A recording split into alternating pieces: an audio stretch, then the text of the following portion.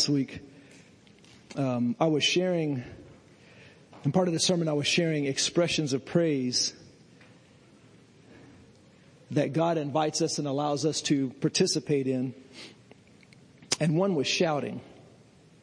And I read a few verses. Psalms 5:11, it says, "But let all those rejoice who put their trust in you. Let them ever shout for joy because you defend them. Let those also who love your name be joyful in you." Psalms 32:11, "Be glad in the Lord and rejoice, you righteous, and shout for joy, all you upright in heart." Psalms 33:3, "Sing to him a new song, play skillfully with a shout of joy." Psalms 35:27, "Let them shout for joy and be glad who favor my righteous cause. And let them continually let the Lord be magnified, who has pleasure in the prosperity of his servants. Make a joyful shout to God, all the earth. Sing out the honor of his name. Make his praise glorious." In Psalms 81:1, "Sing aloud to God our strength. Make a joyful shout to the God of Jacob." Sing aloud to God our strength and make a joyful shout to the God of Jacob. A question I have for you is God hard of hearing? Are the batteries in his hearing aid going out? So why in the world is he telling us to shout? He's not saying, "I can't hear you. I need you to be a little bit louder." And I really don't know the answer to that. I can't tell you God wants us to shout because I give you my opinion. But God is inviting us to participate in exuberant praise. And he's telling us, and these are just some of the scriptures, there's a bunch of them. There's between 20 to 50 scriptures that exhort us to shout to God. Last week when I shared this, Jennifer, she shared after church something that she felt like the Lord gave her. And I wanted to ask her, I'm going to ask her to come on up and share. I thought it was pretty good what she had to share concerning shouting.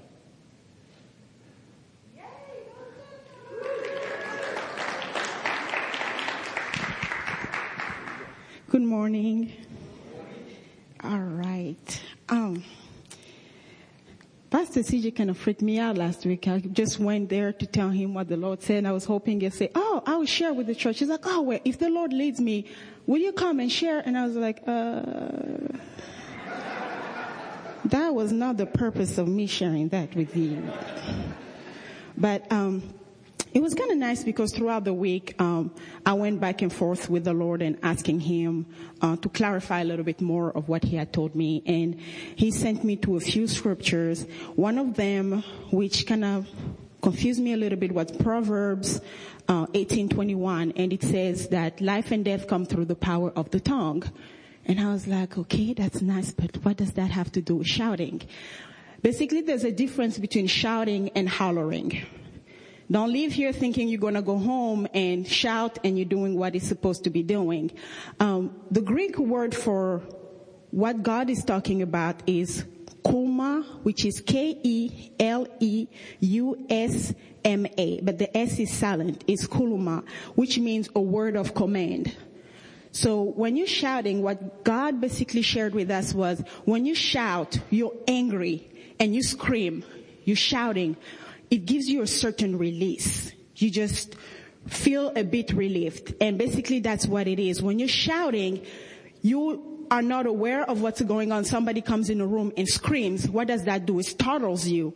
And if you're holding something, it's like it falls off. It falls loose. And that's what he wants us to do. When we're shouting, all the demons in hell get startled, especially if you're a person that does not scream, that does not shout. You just quiet. And when you shout, you get hell's attention. It's like, oh wow. And when they release what they're holding captive that God gave you, it gives the angel the ability to go where your stuff is, retrieve it for you. And shouting also pleases God. And I was going back and forth between Joshua and Gideon. He told Joshua to walk around Jericho 7 times and shout. And I was like, but Lord, shouting, what are we supposed to shout? And Joshua 5:13 to 6:27 just gives you the recap of the whole story. But the verse that we'll be looking at is Joshua 6 verse 16. It says, the seventh time as the priest blew a long, loud trumpet blast, Joshua yelled to the people, shout, the Lord has given us the city. So when you're shouting, it's not just, ah! You have to ask God what in specificity you need to shout. What is it that you need to shout that is the key to releasing the things that need to be released in your life in order for you to progress? And same thing with Gideon. When we go to Gideon chapter 7, verse 18, Gideon is talking and he says, as soon as I and the men in the group blow out the trumpet, you blow yours on your side of the camp and shout, we fight for God and Gideon. There is a specific shout that you're supposed to release, because my shout is not going to be the same as Pastor CJ's shout. It's not going to be the same as Ellen's shout. It's not going to be the same as Candy's shout. What is the shout that you need to release from your mouth to bring life to your situation, to bring life into your family, to bring healing to your body? What is it? You need to seek God about the different shouts, because every single one of us shout. But another thing too that God showed is that your shout can be the release to your neighbor. You don't know it. What you're shouting can be exactly what your neighbor needs, because you could be sitting to somebody that's a brand new Christian that does not understand what it is about, that does not know how to shout yet. Just like a baby. A newborn cannot talk. All he does is blah, blah, blah, blah, blah, until he learns how to speak. So the blah, blah, blah turns into mommy milk, daddy cookie. And some of us are frustrating because we've been shouting, we've been talking to God, but we are not seeing the blessing, we are not seeing the release. And God is saying it's because you are not using the proper language. You are 5 years old, but you're still talking as if you were an infant. I am waiting for you to progress. I'm waiting for your shout to develop. I'm waiting for you to start using the proper words in order for me to release, because I'm not about to give the car keys to a 3-year-old. Well, I'm 18. Well, I'm wanting you to act like you're 18 and not like you're 3. So that way I can give you your keys to your brand new Mercedes that's sitting outside. I want to drive. You don't have a driver's license. How do I let you drive? Are you equipped to be able to be released and do what you need to do and get what you need to have? And that's basically where the shout is, knowing the different levels of where you are and how to communicate with God, how to shout to God to get what you need.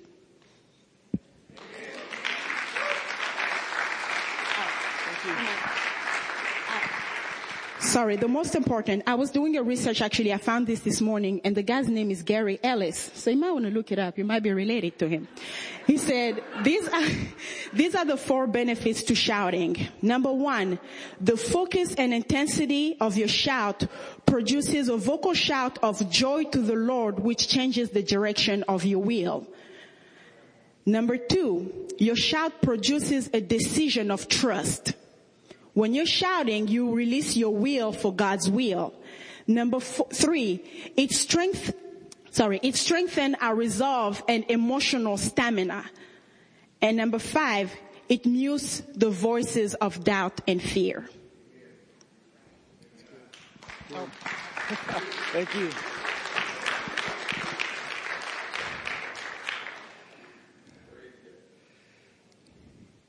So there are some reasons, some important reasons why God is inviting us to shout. And I appreciate Jennifer sharing those things.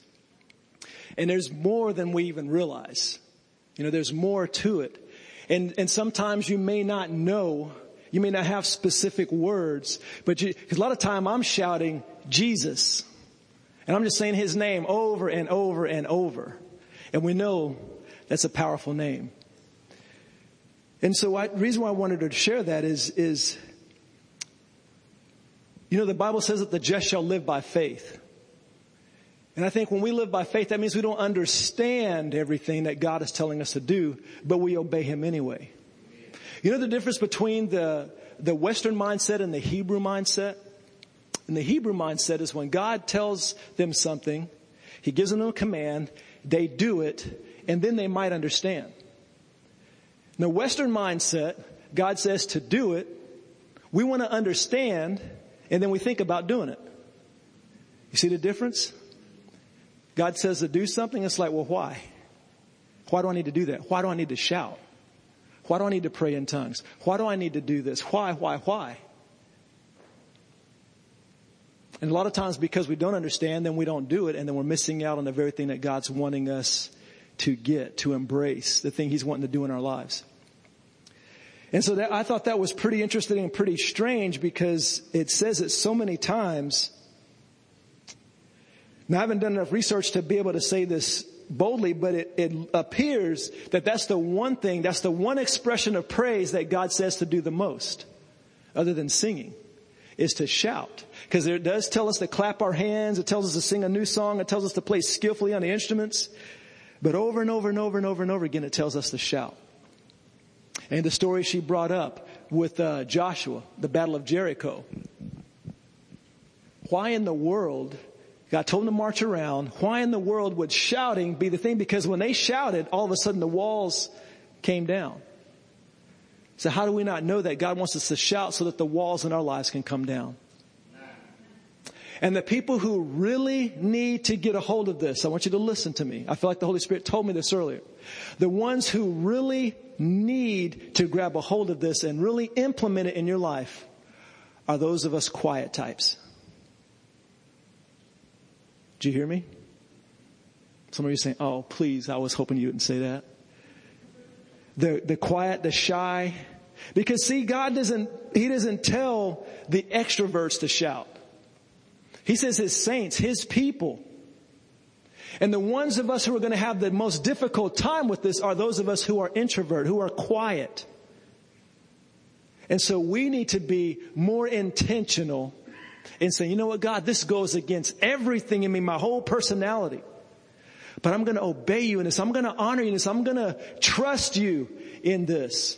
And I really believe, I've been shouting like crazy this week. I'm surprised my voice still works. Maybe there's the anointing on it. I've been doing it. I don't know, but I've been shouting a lot this week.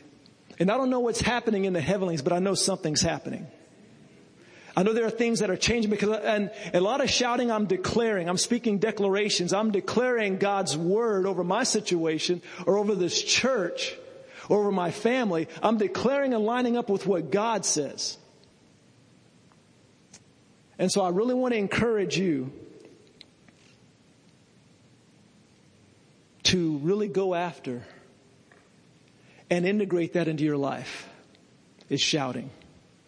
Even if you don't understand, even if Jennifer's explanation or my explanation makes no sense to you at all, just say, God, I don't understand, but I'm going to take you by faith. I'm going to take your word by faith, and I'm just going to begin to do it.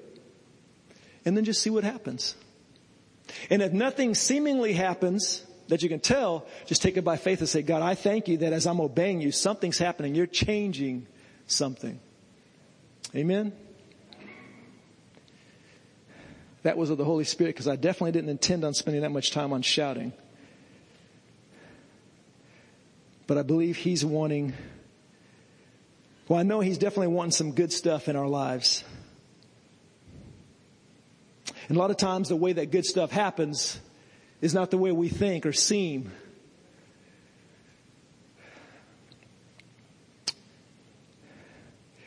You know, a couple of weeks ago I've been on a series. This is the third part. It'll be the last part for now. That God wants to develop a culture of expectation in this place. I've talked about this over the last 3 years. And He told me recently that He wants us to be intentional, just like we've been intentional with establishing relationship and making relationship a core value in our lives. He says, I want you to be intentional in this particular area. And I made the statement that I believe that can't remember how I said it, but basically passionate worship and praise, I believe, is the key for us establishing that culture of expectation. I believe it's a key. I don't believe it's the formula. I'm not saying, hey, if we do this, if we do A, then B is going to happen. We do A if we worship because we see that God values. He says that I'm looking for worshipers. I'm looking for those who will worship me in spirit and truth. For such is God seeking. And we see there are two kinds of people that get his attention. Without faith, it's impossible to please God. For when we come to him, we must believe that he exists and he's a rewarder of those who diligently seek him.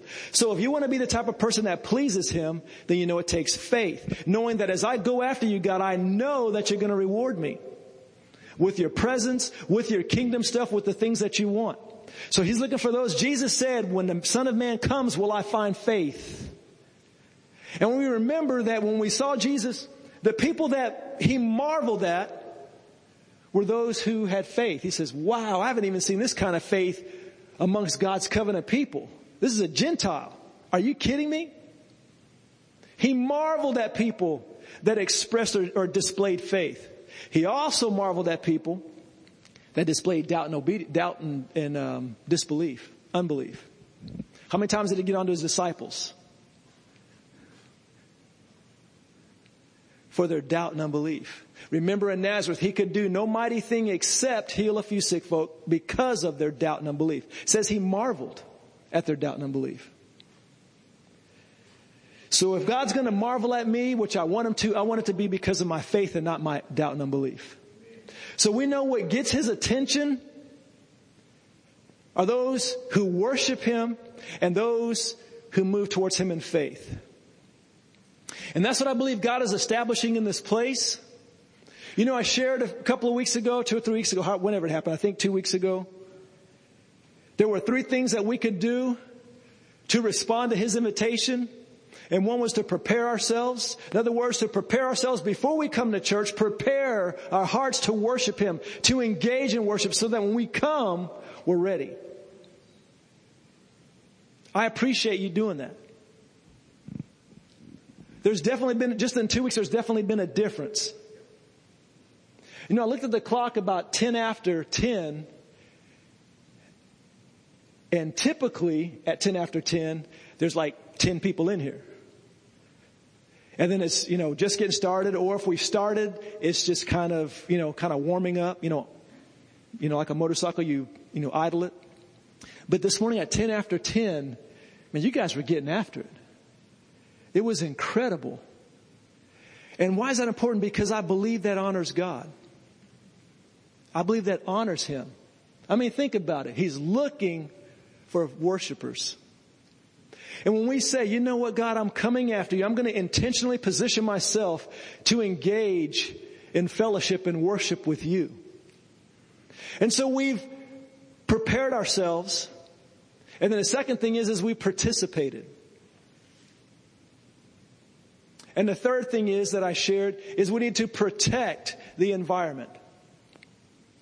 If we want to have a place of honor and worship where God commands his blessing, then we have to be brothers and sisters that walk together in unity. Because he says there he commands his blessing. So whatever can disrupt unity or cause disunity, we have to be on guard against that. And we have to make sure that we're not participating in that, giving our ears to anything that's going to cause me to be in disunity with another brother or sister. We have to be careful of that because we don't want that to rob what God wants to do. Amen? And I just want to say thank you. I appreciate you as a family saying, I want God. I want everything he has. And I see you going after it. And again, please don't misunderstand me. I'm not talking about formulas. If we do A, B, and C, then he's going to do D, E, and F. But we know that when God says to do this, if I want to honor him, then I'm going to do that. Amen? And so what I want to talk about today, if you want to put a title to this message, it's Today is a Good Day to Die. Doesn't that sound exciting? Can I get an amen? Amen? Today is a good day to die. Woohoo!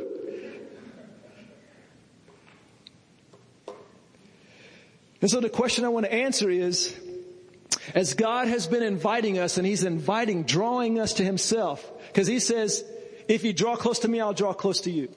So He's saying, you make the first move. Now this is after He made the first move by sending Jesus to die in our place. He established a covenant, made us clean by His blood so that we can come closer to Him. And then now He says, okay, I've taken care of all this. Now you boldly approach my throne of grace to obtain mercy and find help in time of need. He tells us that boldly, with confidence. In other words, don't be ashamed. Don't come crawling in, afraid to look at God. He says with confidence, come. What is our confidence in? It's in what Jesus did for us. It's not confidence in what I can bring or who I am, but it's the fact that His blood was sufficient and it cleansed me and it covers me, and He took my sin and gave me His righteousness.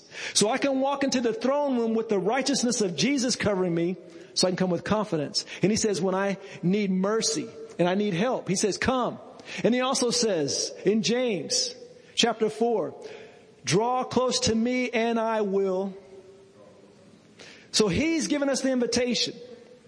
And that's what I feel like He's doing.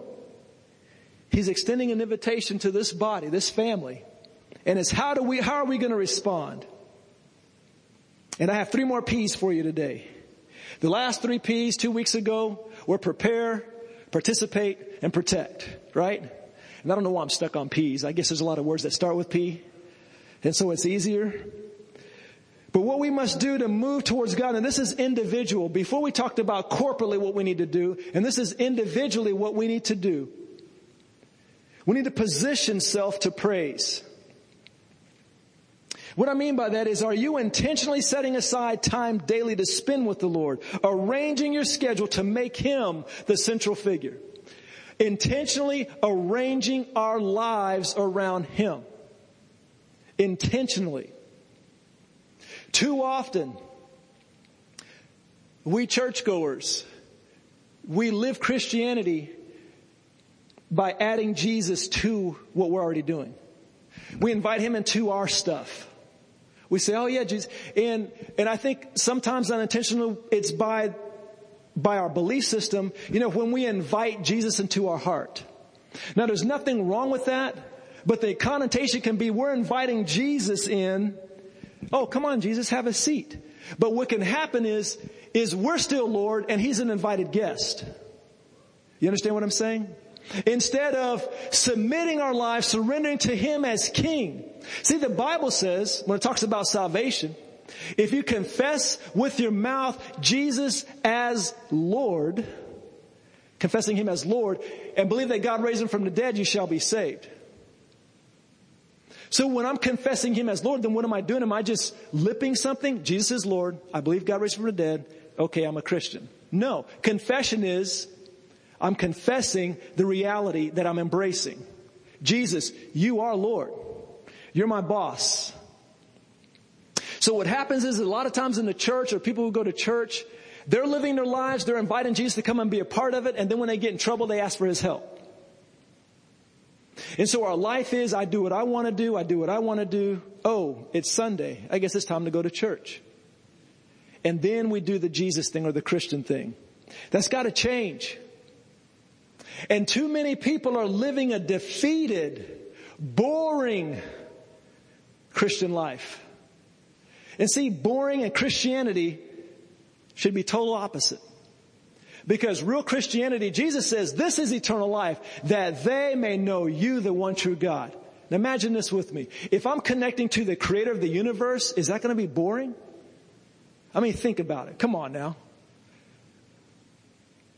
Now, religion that I participate in is boring. And that's what happens. We equate that with God. So when we say God, we think boring. And we're getting it all messed up. Because He is not boring. And we all know that. And so we need to intentionally set aside time daily to spend with the Lord. I was talking with a brother this past week, and we were talking about, and I appreciate the way he said this, because it's like, oh man, how we, instead of what we do a lot of times with the Lord is it's like snack food or like drive-through fast food. That was the word, fast food. Where we'll, read a scripture here or sing a song here, or we'll pray a little bit, or we'll be doing it in the car on the way to work and that kind of thing. And that's okay. But if that's your relationship, then there's something wrong with that. Because even in natural life, sometimes you get really busy. And sometimes the only thing you have time to do is grab something at the go through the drive-thru, grab hopefully a healthy salad. Now, that's not what I ordered, but anyway, you grab food to go on the way because you have to get to your next destination. Now, if that's your lifestyle, if you're going through the drive-thru all the time, every day, that is so unhealthy. Even if you're getting salads, that's unhealthy. And that may be every once in a while, but that should not be our lifestyle. Our lifestyle should be we're sitting down at the table, eating a nice, full, balanced meal. It's the same thing with the Lord. If we're just snacking, going through the drive-thru, hey Lord, how you doing? And we're just grabbing Him, a few verses here, a couple of songs here, praying in tongues a few minutes here. If that's our relationship with Him, that's not healthy. That may be a temporary situation that we engage in, and I encourage you to pray and praise and worship on your way to work and back and all that kind of stuff. I encourage that. But that should not be your relationship. That should be little supplements. Because what we should be doing is we should have time in our day where we're sitting down at the table and we're partaking of a full course meal with our Father. Are you with me? And so our lives, if you look at your life, look at your schedule, like look at last week's schedule and see how much of God was in that. How much time you just spent with Him. And then you determine if it needs to change or not. Or actually ask Him if it needs to change. But He has to become the center of our lives. Now I know there are many of you in here who want to be fully equipped to be an effective servant of the King. And that's what I'm talking about. How are we going to be fully equipped? Going through religious activities is not going to do it. Connecting with Jesus and letting Him change my life, that's what's going to do it. And we have to spend time. And I hope you hear my heart, and you've heard me say this over and over, and you've heard Pastor Dale say this over and over, spending time with Him. And I'm not talking about a religious ritual, and we can get into that. I've gotten into that where it gets boring and dry and stale. And we have to be on guard for that. And I believe He has an answer, which I'm going to share in a minute. But the most important thing is we have to carve time and say, this is my Jesus time. And I'm coming after you, Jesus. I'm coming after you. Number 2. So the first one was position self to praise. The second one is passionately pursue Him. Emphasis on the word passionate. Passionately. And I'm not talking about just reading your Bible. I'm not talking about just sharing your prayer requests, although you need to do both of those. In your time with Him, the Word of God should be a big chunk of that. Reading His Word, ingesting His Word, getting His Word inside of me. Because that's what's going to change you. Do not be conformed to this world, but be transformed by the renewing of your mind. And then it goes on to say, so that you will know the good, acceptable, perfect will of the Lord. Do not be conformed, but be transformed by the renewing of your mind. What's going to renew our mind? Positive confession? No. His Word. If I'm positively confessing His Word, that's good. But it's His Word that's going to transform us. So if I don't put the Word in me, then there's not much for the Holy Spirit to work with in changing me. So reading the Word definitely needs to be a part. Sharing your requests, your prayer requests with Him, that's fine, do that. But what I'm talking about is passionately praising and worshiping Him. He has given us different expressions that He's saying, come after me. What I've been doing this last week. Let me back up. I had an interesting thing happen. I've been in this season these last 2 or 3 weeks. It's just been crazy. It's been awesome. My emotions have been heightened. I feel God's presence. Just the emotional thing where you feel. And of course, we don't live by that. But when God brings that on, embrace it. It's fun. It's awesome. It's like He's doing that intentionally. But my feelings, my emotions have been heightened. Been crying too much. stuff like that. And so it's like I'm aware of his presence. It's like a heightened sensitivity. I woke up one morning and it was like the very opposite. It was like I woke up and it was so dramatic or whatever that the first thing I woke up I noticed. I felt like God was gone. It was like totally void of emotion. And it startled me and I'm like, what in the world? Because just the night before, it was the opposite. And so I wake up and it's like it's gone. And I said, man, what's going on, God? First I'm thinking, did I grieve you? Did I quench the Holy Spirit? Did I sin? What did I do? And I'm searching my heart. Oh, God, search my heart. See if there's anything, you're going through that, oh, what's going on? I've sinned. I had to sin. And he said, no. And I said, what is it? And then he shocked me when he said this. He said, I'm hiding. I want you to come find me.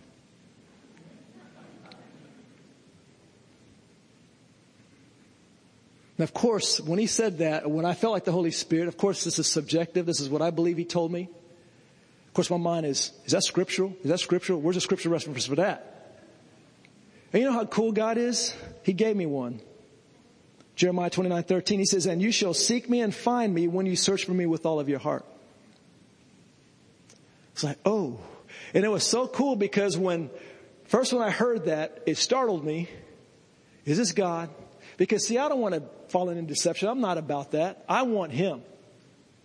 But I'm not going to not move, and I'm not going to allow fear to determine my move.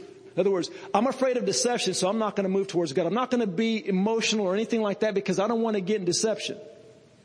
If God tells me I can be emotional, if God's saying I can express exuberant praise, then I'm going to do it in faith that he's going to protect me.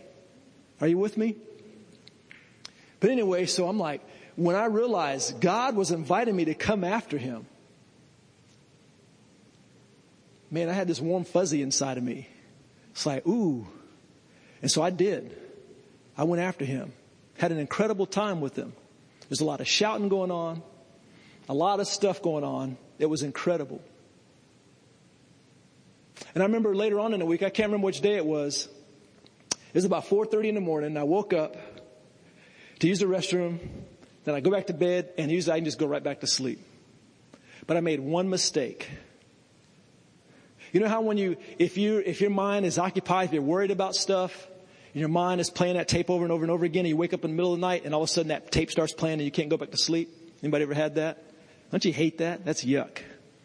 That's just, ugh. Well, I woke up 4:30 in the morning, get back in bed, snuggling back up, ready to go back to sleep, and I made one mistake. I thought about God. I thought about him and I just about came undone. And he said, come on. I'm like, but it's 4:30 in the morning. And I just felt the pleasure of the Lord saying, come on. And here's what I was saying to him in bed. I'm thinking, well, Lord, I have to drive to Oklahoma City today. If I get up now, I'm going to be sleeping. I might have a hard time staying awake. If you'll keep me awake, then I'll come spend time with you. I felt like he said, okay. So I did. I got up 4:30 in the morning, had an incredible time. Incredible time. And see what I'm realizing that it's not just about singing songs and worshiping him and being and yelling and screaming, but it's about what's happening in that exchange. There's something happening in me during this exchange. And that's the third thing I want to talk about. So number one is position self to praise. Number two is passionately pursue him. And I want to encourage you with everything in me. I want to encourage you to passionately go after him. I want to give you a homework assignment that during your time, as you carve out time, whether it's 30 minutes, an hour, or whatever this week, I want to encourage you to intentionally spend time shouting. Of course, you want to get where if you're at home and the kids are asleep or your wife's asleep, you don't want to wake them up. But go get in your car. I've done that before. I've gone outside, got in my van, turned it on so I can have AC and stereo. And I'm in there shouting and just having a great time. So I want to encourage you to get somewhere where you can shout and just find something to shout. If it's Jesus, if it's a promise of God, God, you are awesome. Just whatever. I just want to encourage you to say, okay, God, I'm going to do this. Now here's what I'm not saying. I'm not saying try it. Because with the connotation of that comes, I'm going to see how it works. Okay, I did it a couple times, didn't do anything. That's not what I'm talking about. I'm talking about doing it simply because he said, shout unto God with a voice of triumph. Okay? And whether you see something happen or not, that's beside the point. You're doing it because you want to honor him and you're coming after him and just tell him how good he is and how awesome he is and he's all that. Okay? That's just something I want to encourage you with. Number 3, purpose to die. Purpose to die. Purpose to die. Not accidental. We have to die so that he can live through us. And I'm finding that the most effective way for this to happen is to live, hang out, and spend time in his presence. What I'm finding in my life is that as I'm spending time with him, my passion, my desire, my love for him goes to a higher level.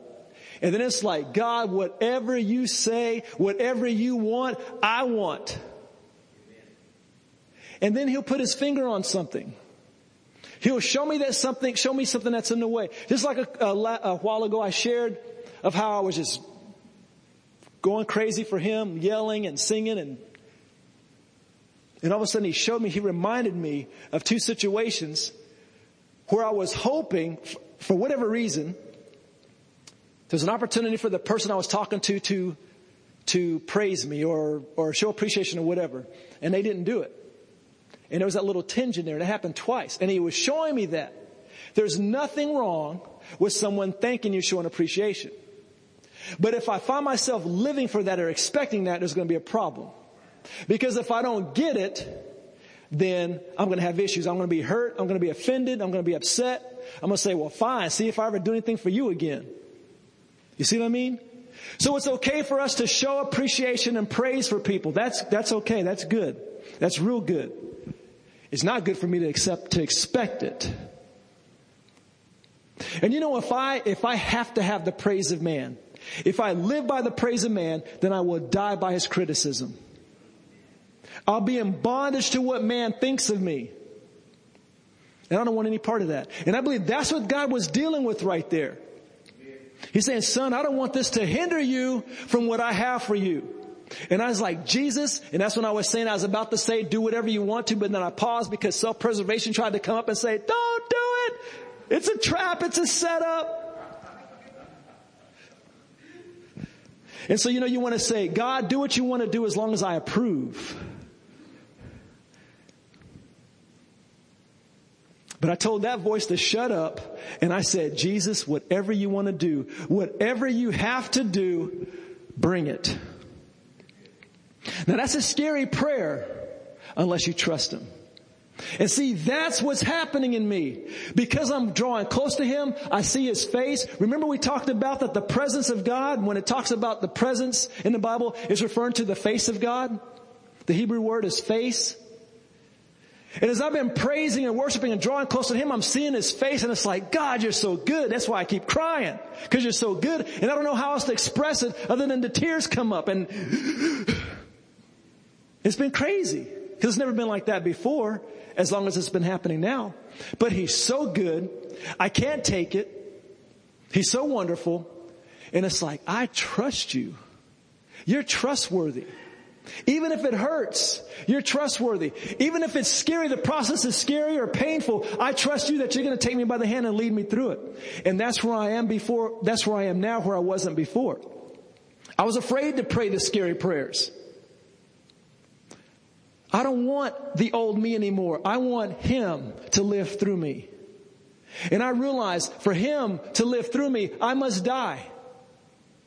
Jesus said to his disciples, if any man wants to come after me, let him take up his cross, deny himself. First he said take up his cross daily.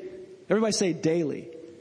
See, it's not just a one-time crucifixion. We're talking about going to the cross every single day. We're going to talk about what that looks like in a second, practically. But take up my cross daily and follow him. In other words, I'm denying myself. I'm laying down my life, my ambitions, my whatever, and I'm following him. See, I'm not just a Christian. I'm a follower of Jesus. And that's what we need more of in the church. Not Christians who do things, but followers of Jesus. When Jesus is going to the left, we go to the left. When Jesus is going to the right, we go to the right. That's what that song's about. When he goes to the left, hey Jesus, I'm going with you. If Jesus said, let's dance, okay, let's dance. Whatever Jesus is doing, remember he said, I only do what my Father does. So what should we be saying? I only do what I see Jesus doing. I only say what I hear Jesus saying. Because he's the one that we're following. It requires death. Death to self. There's a scripture in Revelations 12:11. I'm sorry, Omid, I'm not even going by my notes right. So anyway. And they overcame him by the blood of the Lamb and because of the word of their testimony. There's a song years ago we used to sing. Not we necessarily in this church. I can't even remember the words to the song. But in Christendom, it was a very popular song. And it had, part of it was, they overcame by the word of their testimony, the blood of the Lamb and the word of their testimony. And they would stop. The chorus or whatever the phrase in the music would stop at those two things. Blood of the Lamb, word of his testimony. They overcame by the blood of the Lamb and the word of his testimony. And a lot of Christians, we quote that. We will overcome by the blood of the Lamb and the word of our testimony. And they get all excited and we shout and praise Jesus and all that kind of stuff. There's only one problem with that. We're not quoting the full scripture. We're quoting 2 out of 3, 67%. That's not a good average. We need to hit all 3 of them. The last one says, and they did not love their life even when faced with death. Loving not our lives even unto death. Even unto death. So we overcome by the blood of the Lamb, the word of our testimony, and not loving our lives even unto death. All 3, that's how we're going to overcome. We have to die.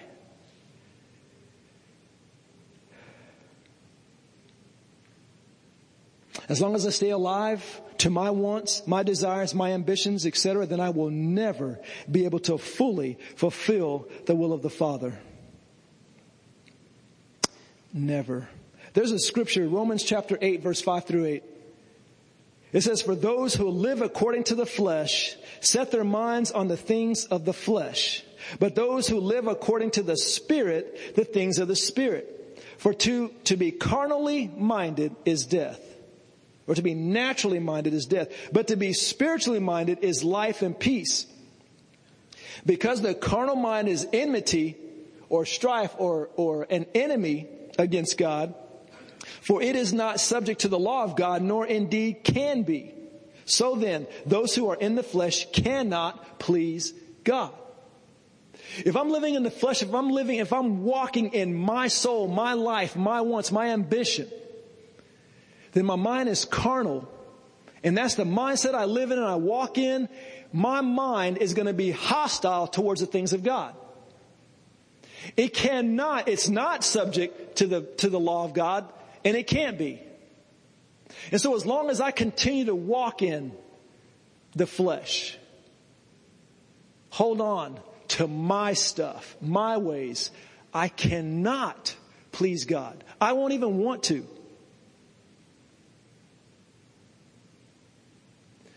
And so I need to die. That's the answer, right? The carnal mind is hostile towards the things of God. The natural mind will battle and reject the very things of God. You know, when some people say, I want to know God's will for me. I want to know God's will for me. If He reveals it to you too soon, you're going to reject it. Because your heart and mindset is not in a place that you want to embrace it. When I first got saved at age 18 at Oklahoma State University as a freshman, I was shy. I was pretty quiet. If God would have showed me what His will was for my life, I would have pulled a Jonah. I'd have said, I don't think so. Are you kidding me? You know, I had to take, in high school, speech. I think I took it in college as well. And just the thought, oh my goodness, I have to get in front of people, just terrified. I mean, where you can't sleep the night before. Your stomach is and every time you think about it, your stomach just knots up. See, that's where I was. That's who I was. And if God would have said what I'm doing now and if he'd have told me that back then, when he hadn't even started changing me yet, dude, I would have said, I don't think so. I'm out of here. But what happened is I began to know him. You know how when the Bible says, delight yourself in him and he'll give you the desires of your heart? You know what I believe that means? As I delight myself in him, his desires become my desires. In other words, you know, God is like, boy, I really love people. I'd really like to bless these people over here. I wonder who would do that for me. Oh God, I'll do it. I'll do it. Remember he said that, was it Jeremiah or Isaiah? I think it was Isaiah. Who will go for me? Who shall I send? He said, send me, Lord. Here am I, send me. But it was after God had changed him. Remember the lips? He touched the lips with the coal and changed him. He saw God. Oh God, you are incredible. He got a glimpse, a view of God. God changed him, and then he was willing to do whatever God wanted to do. And God was saying, who shall I send? He didn't say, Isaiah, I'm sending you. He said, I have this desire that I want to be expressed. Who will do it for me? And Isaiah's freaking out. Please, God. Oh. And I find that is what's happening. As I'm getting a glimpse of God's heart, I get close enough and I see in his heart what he wants. And it's like, ooh, I want to do that. I want that. Can I have some of that? He's like, I'm glad you asked. But it's as I die to me, myself, what I want.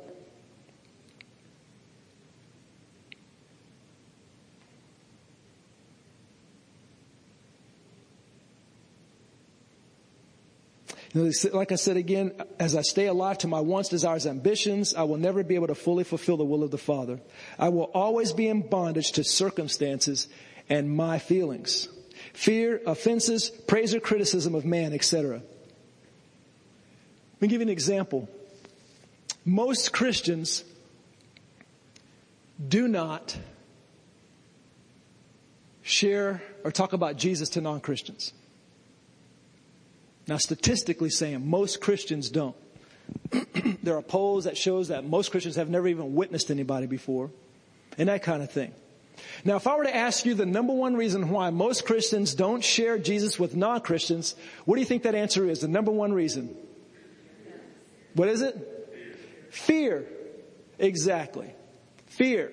The reason why I don't share or tell people about Jesus is because I'm afraid. I'm fearing. I'm afraid of them. I'm afraid of what they think. I'm afraid of what they might do. I'm afraid of what they might say. I'm afraid of how they're going to react and respond to me. Guess who it's all about? It's all about me. And because it's all about me, then I'm not going to do anything that's going to take away from me or put me in jeopardy. And so fear, because if I go to this person and say, Jesus, Jesus, Jesus, or whatever, and he rejects me, then that's going to hurt my feelings because it's about me. The Bible says perfect love casts out fear. So when I'm walking in love with him and I'm letting him change me, and all of a sudden that love is going to begin to go towards other people because I'm not going to be afraid of them. I'm going to be more concerned about sharing something good with them. You know, kind of think of it like this, an illustration that I've heard before. If you're walking down the street and you look in the window and you see a family and they're eating dinner, and all of a sudden you look and notice on the roof that the roof's on fire. But the family is totally oblivious to it. And you see that they are in grave danger and they don't have any clue.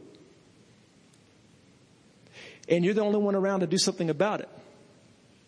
Now, would you go run and pound on the door, or actually not even wait for them to open the door, maybe kick the door open or go in and say, guys, you got to get out right now. Your house is on fire. You're about to burn up.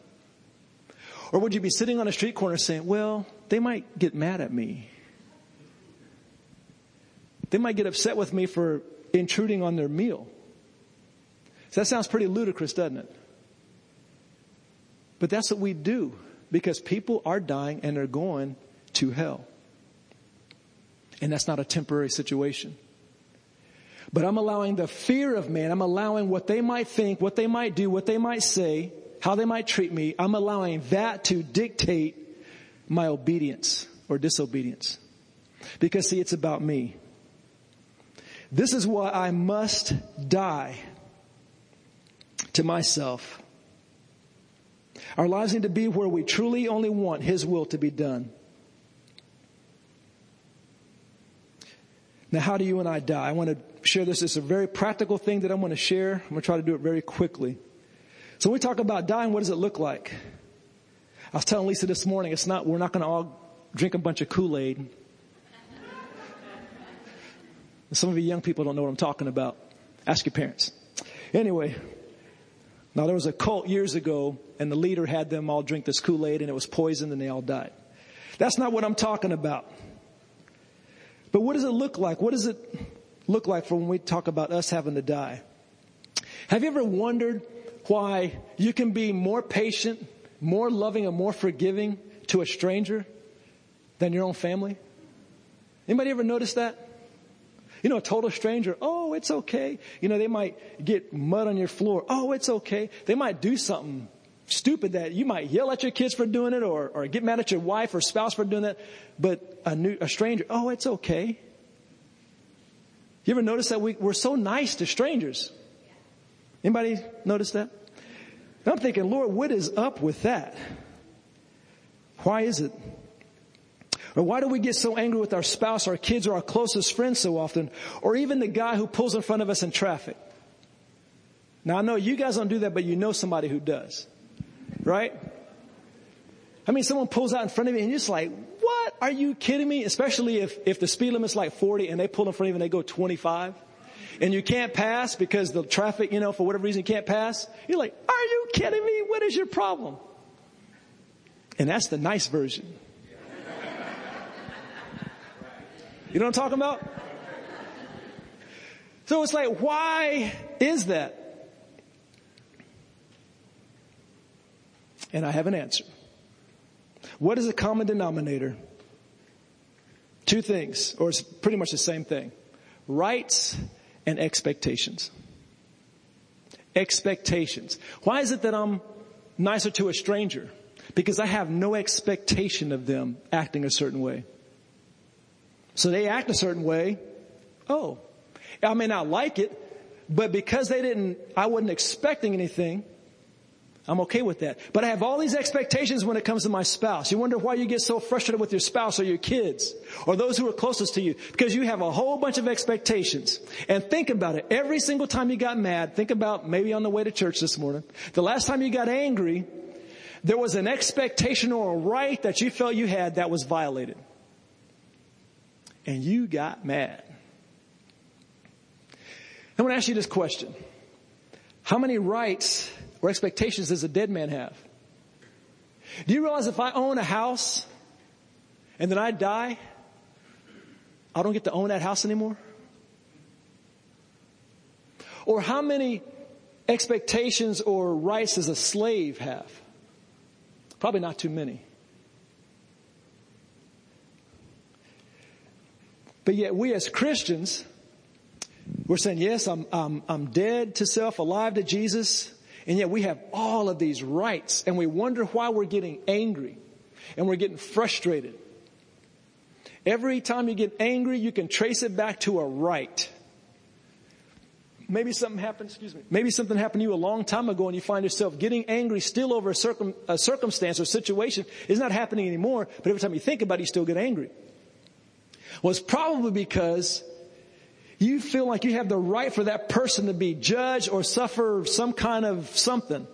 And because it doesn't seem like they are, you get angry. They're getting away with it.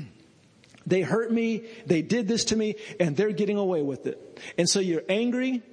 You can't forgive. You don't want to because you're holding on thinking, somebody's got to punish him, so I will. And as long as we hold on to these rights, and these expectations, we're going to be in bondage. And that's what a lot of our problem is. And see, the interesting thing is, that's what the Holy Spirit's been putting his finger on. As I get in his presence, he's showing me these things. Man, why am I so frustrated? And he's showing me this right. Whoa, I didn't realize I had that. When I first became a parent, when Trey was born into our lives, I didn't think I had anger issues until the kid came along. And he was a very colicky, well, he cried all the time. He cried a lot. So sleeping at night didn't happen.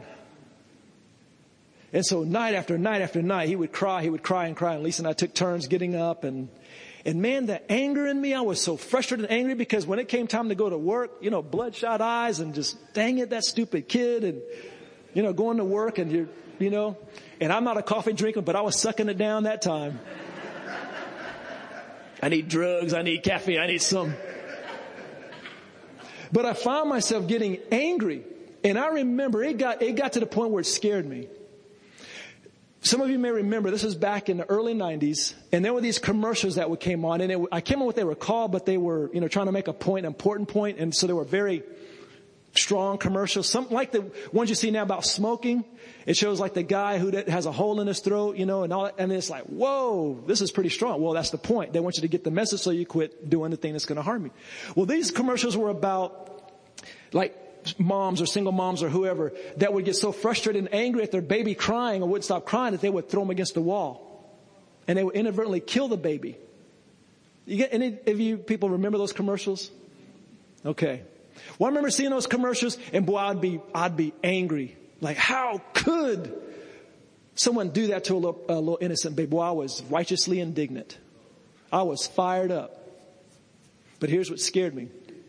I was angry because of this little kid, and I could begin to relate to the ladies in that video.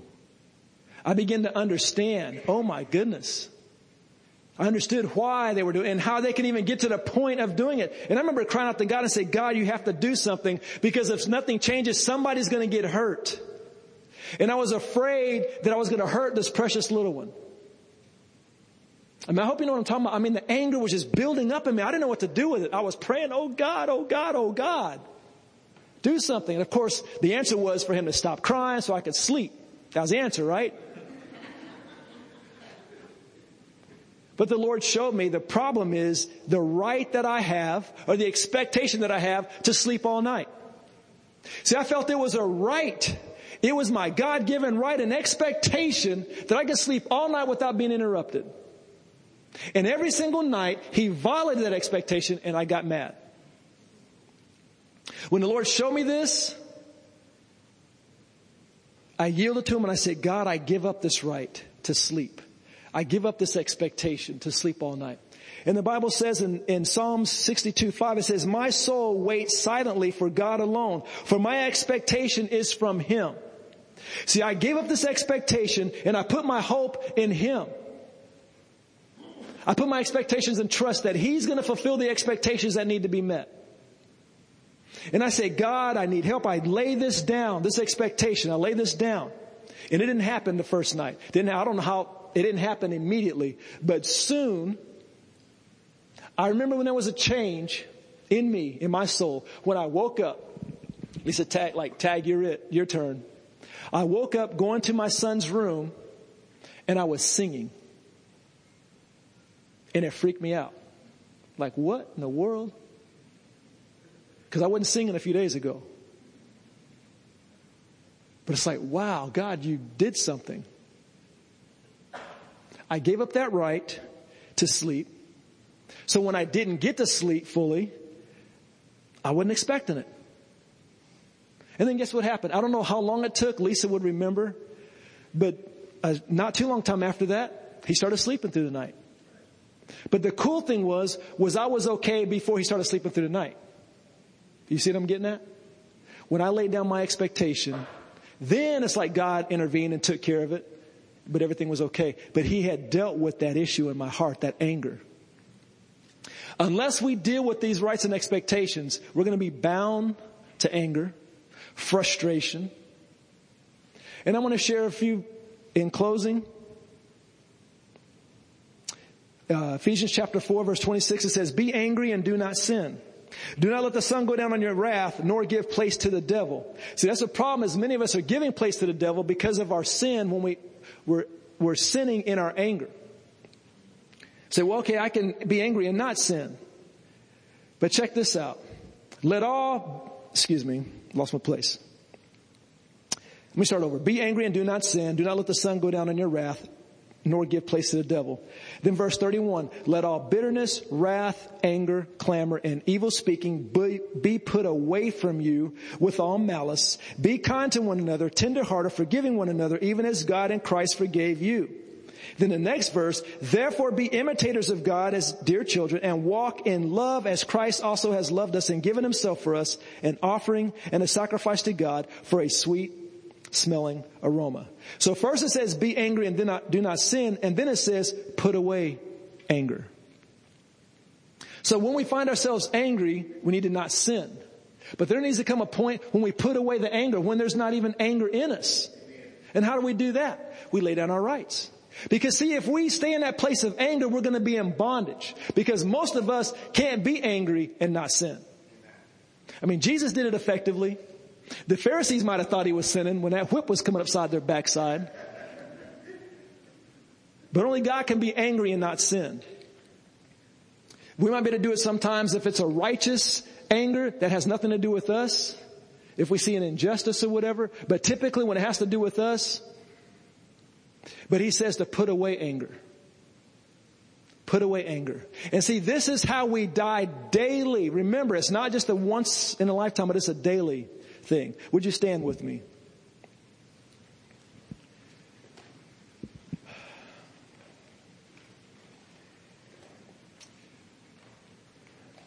I just want to invite you to close your eyes.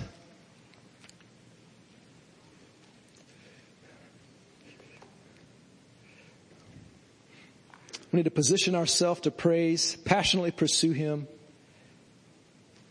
and then purpose to die. I believe that's how we can practically respond to his invitation. Right now, what I want to encourage you with is there may be a particular issue that keeps coming up over and over and over. Something that keeps making you angry. Or not making you angry, but you keep getting angry. And I just want to give you the opportunity to allow the Holy Spirit to help you identify that right and you lay it down.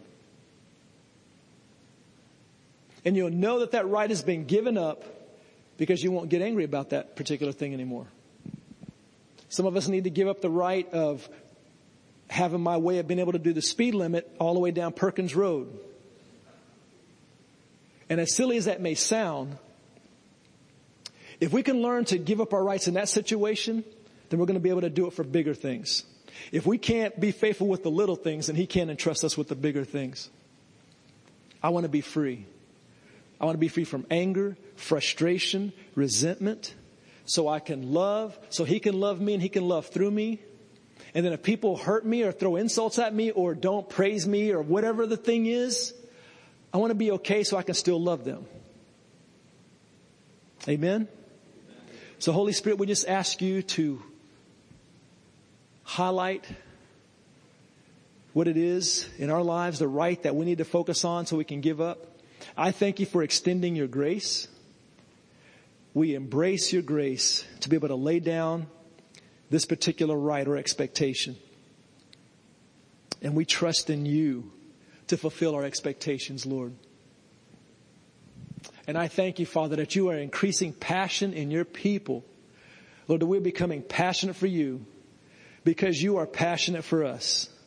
We love you. We thank you. We give you honor and praise in the incredible name of Jesus. Amen. I want to invite the ministry team to come up. And as I close in prayer, if you have anything in your life, you want someone to be praying with you, to agree with you, maybe it's this issue of rights or expectations, or you have physical challenges going on.